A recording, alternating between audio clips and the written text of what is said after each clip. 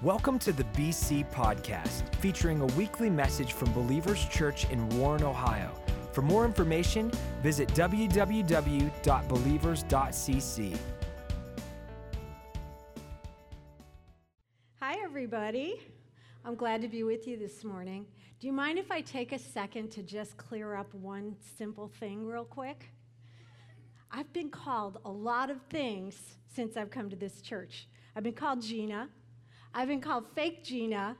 But most of all, I've been called the other sister.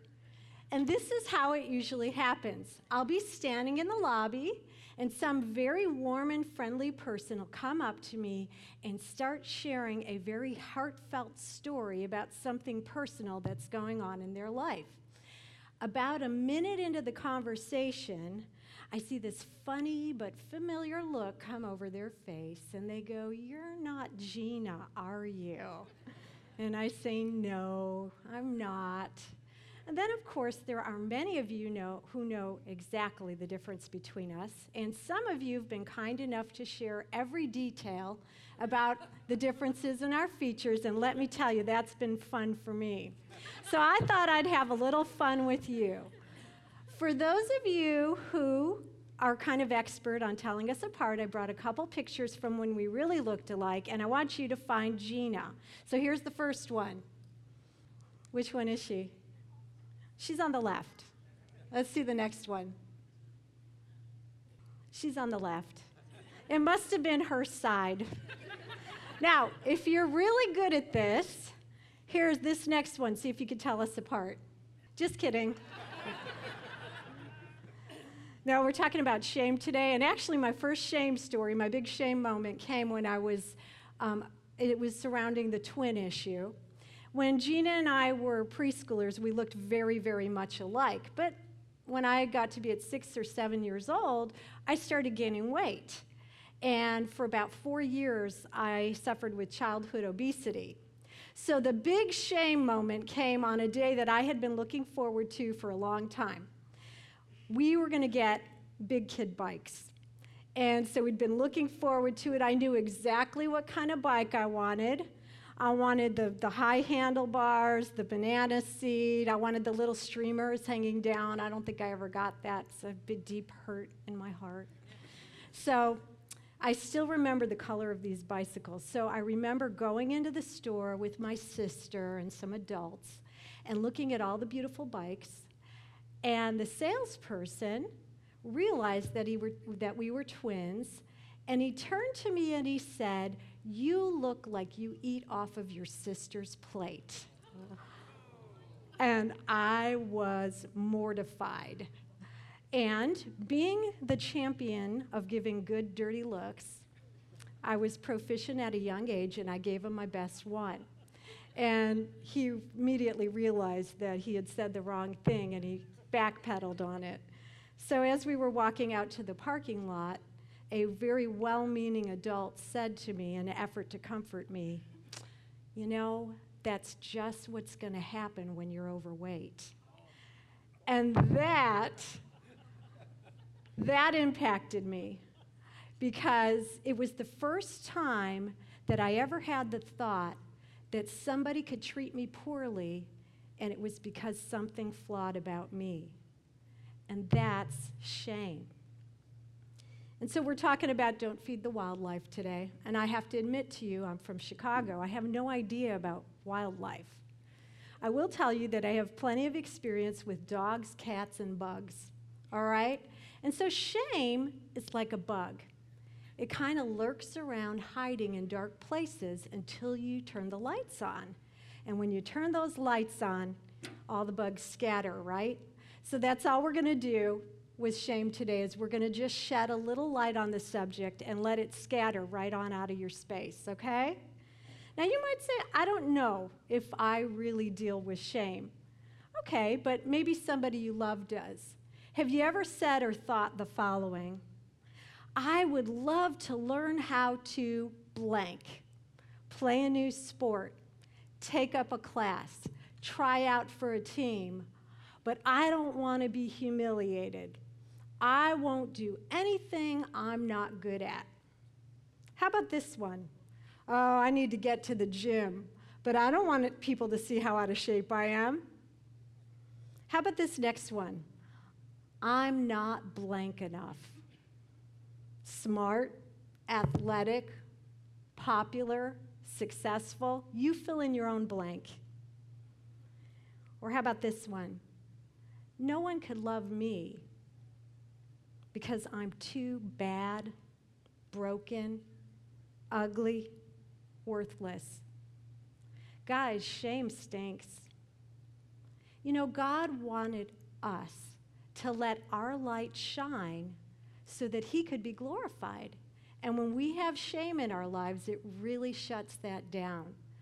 So if there's one thing I'd like us all to remember today, it's don't play the shame game. You know, in order to understand shame, we have to look at it from a mental perspective. Sure, there might be things that happen to you that make you feel certain ways, but shame is a battle of the mind. It's a battle between my ideal self, all those expectations, standards, goals, rules that we have for ourselves, or the me I think I'm stuck with, okay? And so it's a little bit different from guilt. Sometimes we wonder, well, is shame guilt? Well, shame, first of all, is a very, very painful emotion.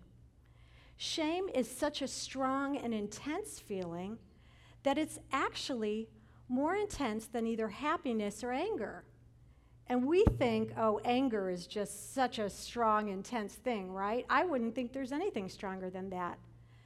But shame is so intense that we'll do anything as human beings not to feel it. And so sometimes we'll do destructive things. But shame is different than guilt because guilt says, what I did was wrong. I don't like it. It was bad.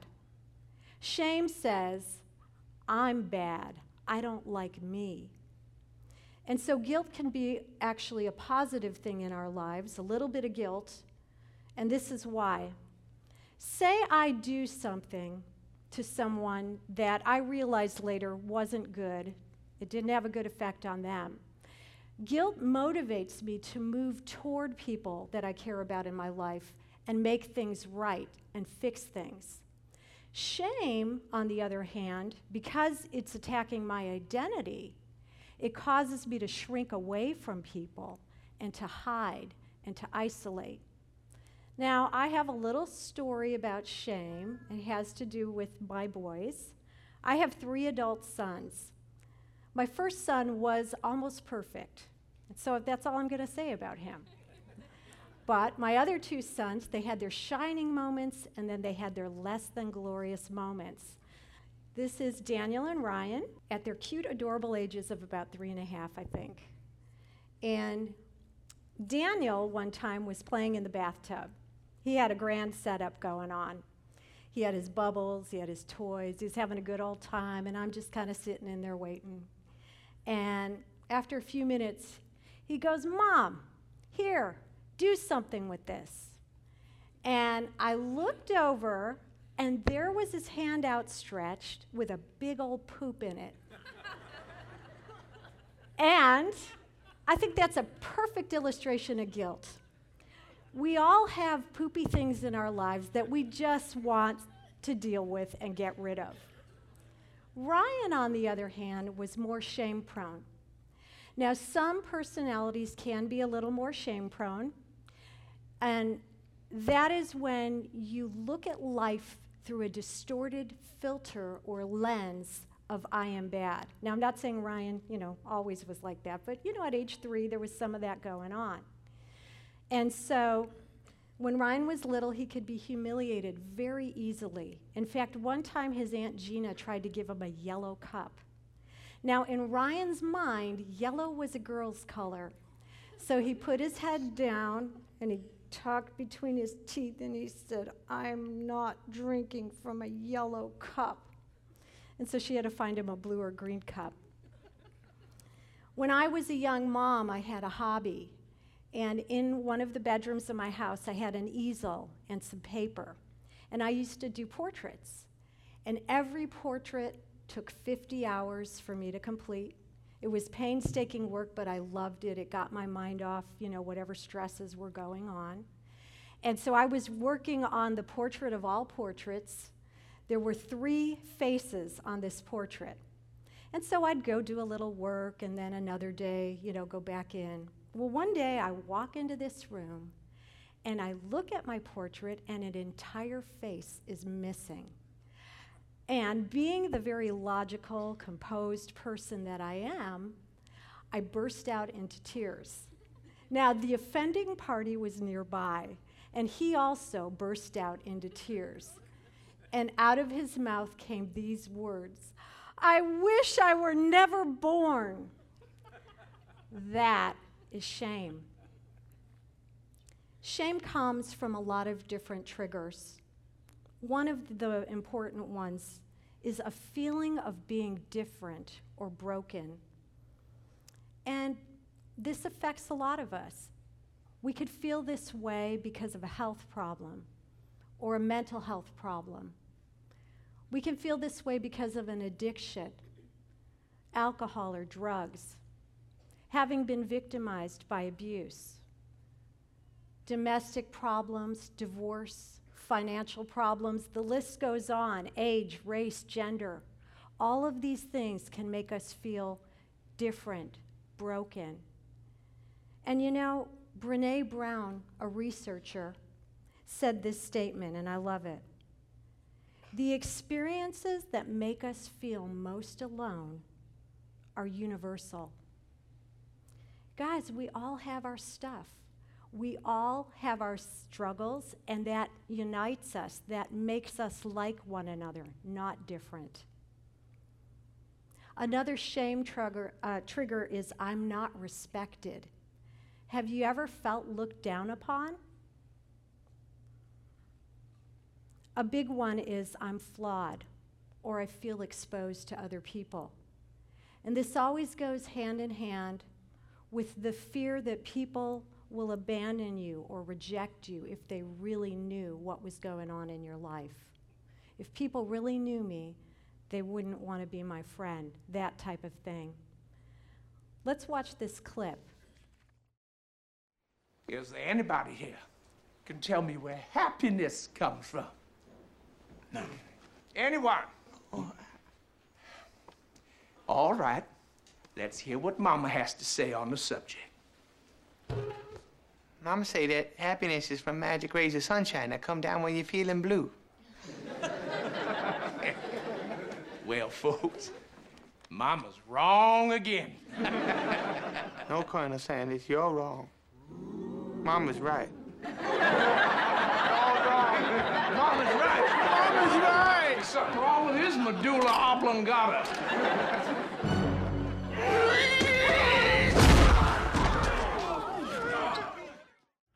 Now, as far as I can recollect, I've never knocked anyone over, but I've felt just the way he's felt plenty of times. There's another aspect of shame that I think that we as Americans don't always understand, but I think it's worth mentioning today, especially as it has to do with Christianity. We're a guilt innocence culture, but many other cultures are an honor-shame culture.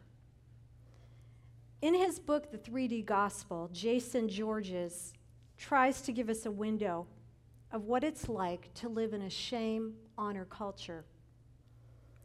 He said there's a Thai word for shame, and it's to rip someone's face off such as that they appear ugly before others. He was talking about the Boston Marathon bombing, and he said this, and I quote, "In the wake of the tragic Boston Marathon bombing in 2013, the media found the suspect's uncle. On public television, the uncle denounced his nephews. 'You put a shame on our entire family, and you put a shame on the entire ethnicity.' Everyone now puts that shame on the entire ethnicity. As Americans roiled from the tragedy of loss, the Chechen uncle bemoaned his people's shame. One of my future daughter-in-laws, Tara, lived in Egypt and experienced firsthand what it's like, the fear, the anxiety, to be a family in a shame-based culture. She made this statement: at birth, a female has the most honor that she will ever experience in her whole life. And throughout her entire lifetime, it is the family's duty to protect that honor. For to experience shame in that culture would mean that they would be ostracized and shunned. Tara lived in an apartment complex at that time, and there was a situation one day where an adult brother and sister were having a conflict. And it became immediately apparent that there was something pretty serious going on. The brother was beating the sister, and Tara, being a nurse, realized that this was not just a small conflict, and so she went out of her door to see what was happening. And another young lady said, "Oh, don't worry about it. It's okay," because this girl was being disrespectful with her brother and mouthing off. You see, in a shame culture, the duty to protect or not give the wrong appearance is on sometimes the victim. So if a young woman perhaps is going to go off to college, she'll overcover so as not to look promiscuous. If she's in a marketplace where there are young men, she won't talk or laugh or smile too much because she doesn't want to appear promiscuous. If a female is victimized by sexual assault, oftentimes her family will kind of rush her off and hurry her away into the country so that the shame will diminish. So this is a pretty serious thing. And the wonderful thing about the gospel of Jesus Christ is that God gives us an answer to shame and dishonor in the gospel. That he brings us into a place of honor and our identity is no longer broken. And so he is the answer to shame. I think the biggest problem with shame is that it really blinds us to the real us. If we only knew how God viewed you and me, we'd have much less problem with shame in our lives. Ephesians 1:4 in the Living Bible says it so beautifully. Long ago, even before he made the world, God chose us to be his very own through what Christ would do for us. He decided then to make us holy in his eyes without a single fault. We who stand before him covered with his love. His unchanging plan has always been to adopt us into his family by sending Jesus Christ to die for us, and he did this because he wanted to. In Christ, we have total acceptance, belonging, and love. So don't play the shame game. I want to talk to you about how shame is used on us and by us as a weapon. It's so prevalent in our culture that we don't realize sometimes that we're not only the shamed, but sometimes we're the shamer.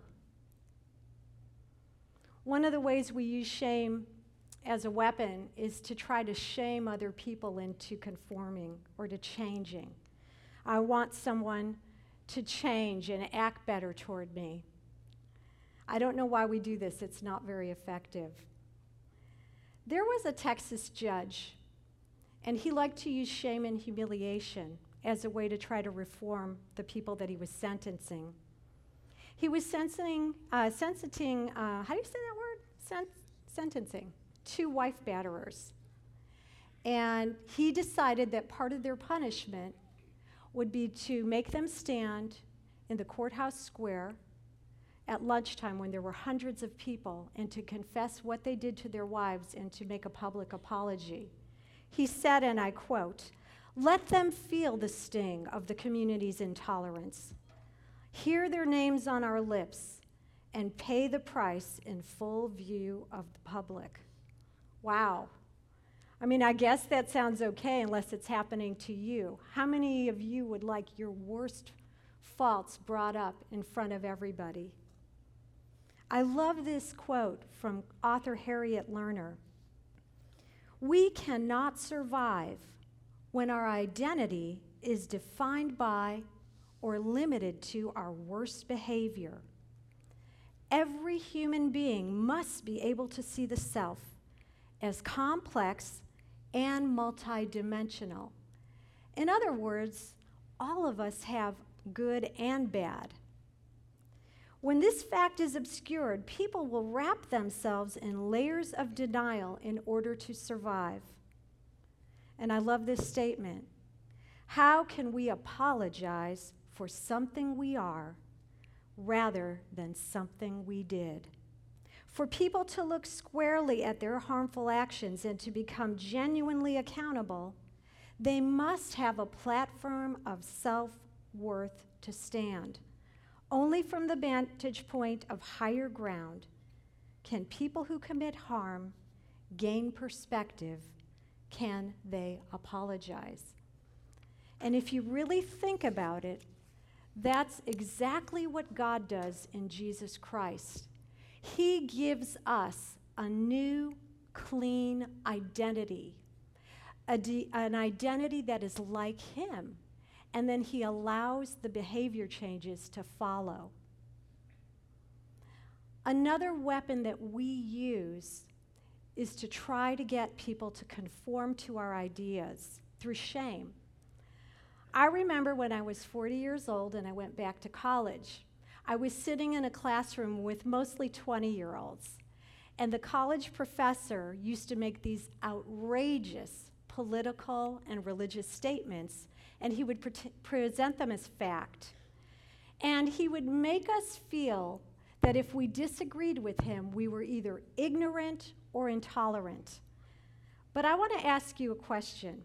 We have a room full of people here, and I would say that most of us agree on many things. But there are no two of us that agree 100% on everything. I don't even agree with myself on everything. How many of you can look back maybe 5 or 10 years ago and see how you've grown and changed? So shaming people into conformity, it just doesn't work. We shame people when we label them or we stereotype them. We have our own mental list of who the winners and losers are, who's the in crowd, who's the out crowd, who the good folks and the bad folks are, right? There was an 11-year-old boy. Around that time of his life, his father died in a tragic car accident, and life took a really bad turn for this kid. Throughout his teen years, he got hooked on alcohol and drugs. By the time he was in his early 20s, he was dealing cocaine, and he ended up in prison for trafficking. Later in his life, though, he turned his life around, and he married, he had children. He even became a very popular TV and movie star and an author. His name is Tim Allen. What if Tim Allen would have let all those shameful things he did stop him from becoming the me that he would eventually become? We shame by criticizing and being judgmental of people. There was a 22-year-old young lady. She made the mistake of having an affair with her boss.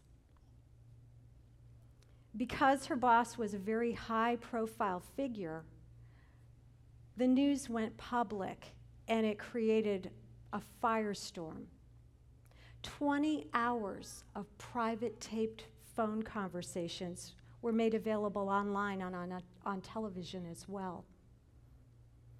The shame almost killed her. Her name was Monica Lewinsky, and her boss was the President of the United States, Bill Clinton. I'd like to have her tell you in her own words what it's like for people who go through public humiliation and shaming. I was on the phone with my mom in September of 2010, and we were talking about the news of a young college freshman from Rutgers University named Tyler Clementi. Sweet, sensitive, creative Tyler was secretly webcammed by his roommate while being intimate with another man. When the online world learned of this incident, the ridicule and cyberbullying ignited. A few days later, Tyler jumped from the George Washington Bridge to his death. He was 18. My mom was beside herself about what happened to Tyler and his family, and she was gutted with pain in a way that I just couldn't quite understand. And then eventually I realized she was reliving 1998, reliving a time when she sat by my bed every night. Reliving a time when she made me shower with the bathroom door open. And reliving a time when both of my parents feared that I would be humiliated to death, literally. When I watched that clip,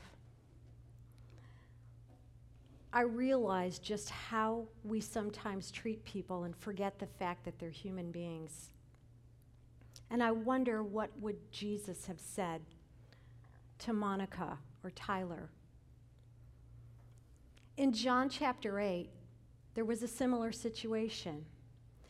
Jesus was teaching in the temple, and some Pharisees brought a woman who was caught in the act of adultery to him. They were trying to test him, and they said, "The law says that you should stone this woman. What do you say?" In verse 8, we pick up the story. As they continued to ask him, he stood up and said to them, "Let him who is without sin among you be the first to throw a stone at her." And once more he bent down and wrote on the ground. But when they heard it, they went away one by one, beginning with the older ones. And Jesus was left alone with the woman standing before him. Jesus stood up and said to her, "Woman, where are they? Has no one condemned you?" She said, "No one, Lord." And Jesus said, "Neither do I condemn you. Go, and from now on, sin no more." I wonder how it would impact our community if we as Christians began to treat people the way Jesus did. I'd like to end with this thought. If we buy into shame, we may very well stay trapped in a false and futile existence. But if we grab hold of what God's word says about us, we will begin to experience the true and powerful identity that he's given to us. Would you please bow your heads? I would like to pray with you. Dear Lord, I pray that as shame is cast out of its hiding place today, as the light of your word is shined upon it, I pray that the places where shame has been holding us back and keeping us down would begin to be removed and lose their power. And I pray that the ways that we use shame as a weapon toward other people will begin to change, and we will replace that with the love of Christ and the grace and truth of Christ. I pray this in the name of Jesus. Thank you for listening to the BC Podcast. Follow us at A City Connected on Twitter and Instagram to stay updated, inspired, and encouraged.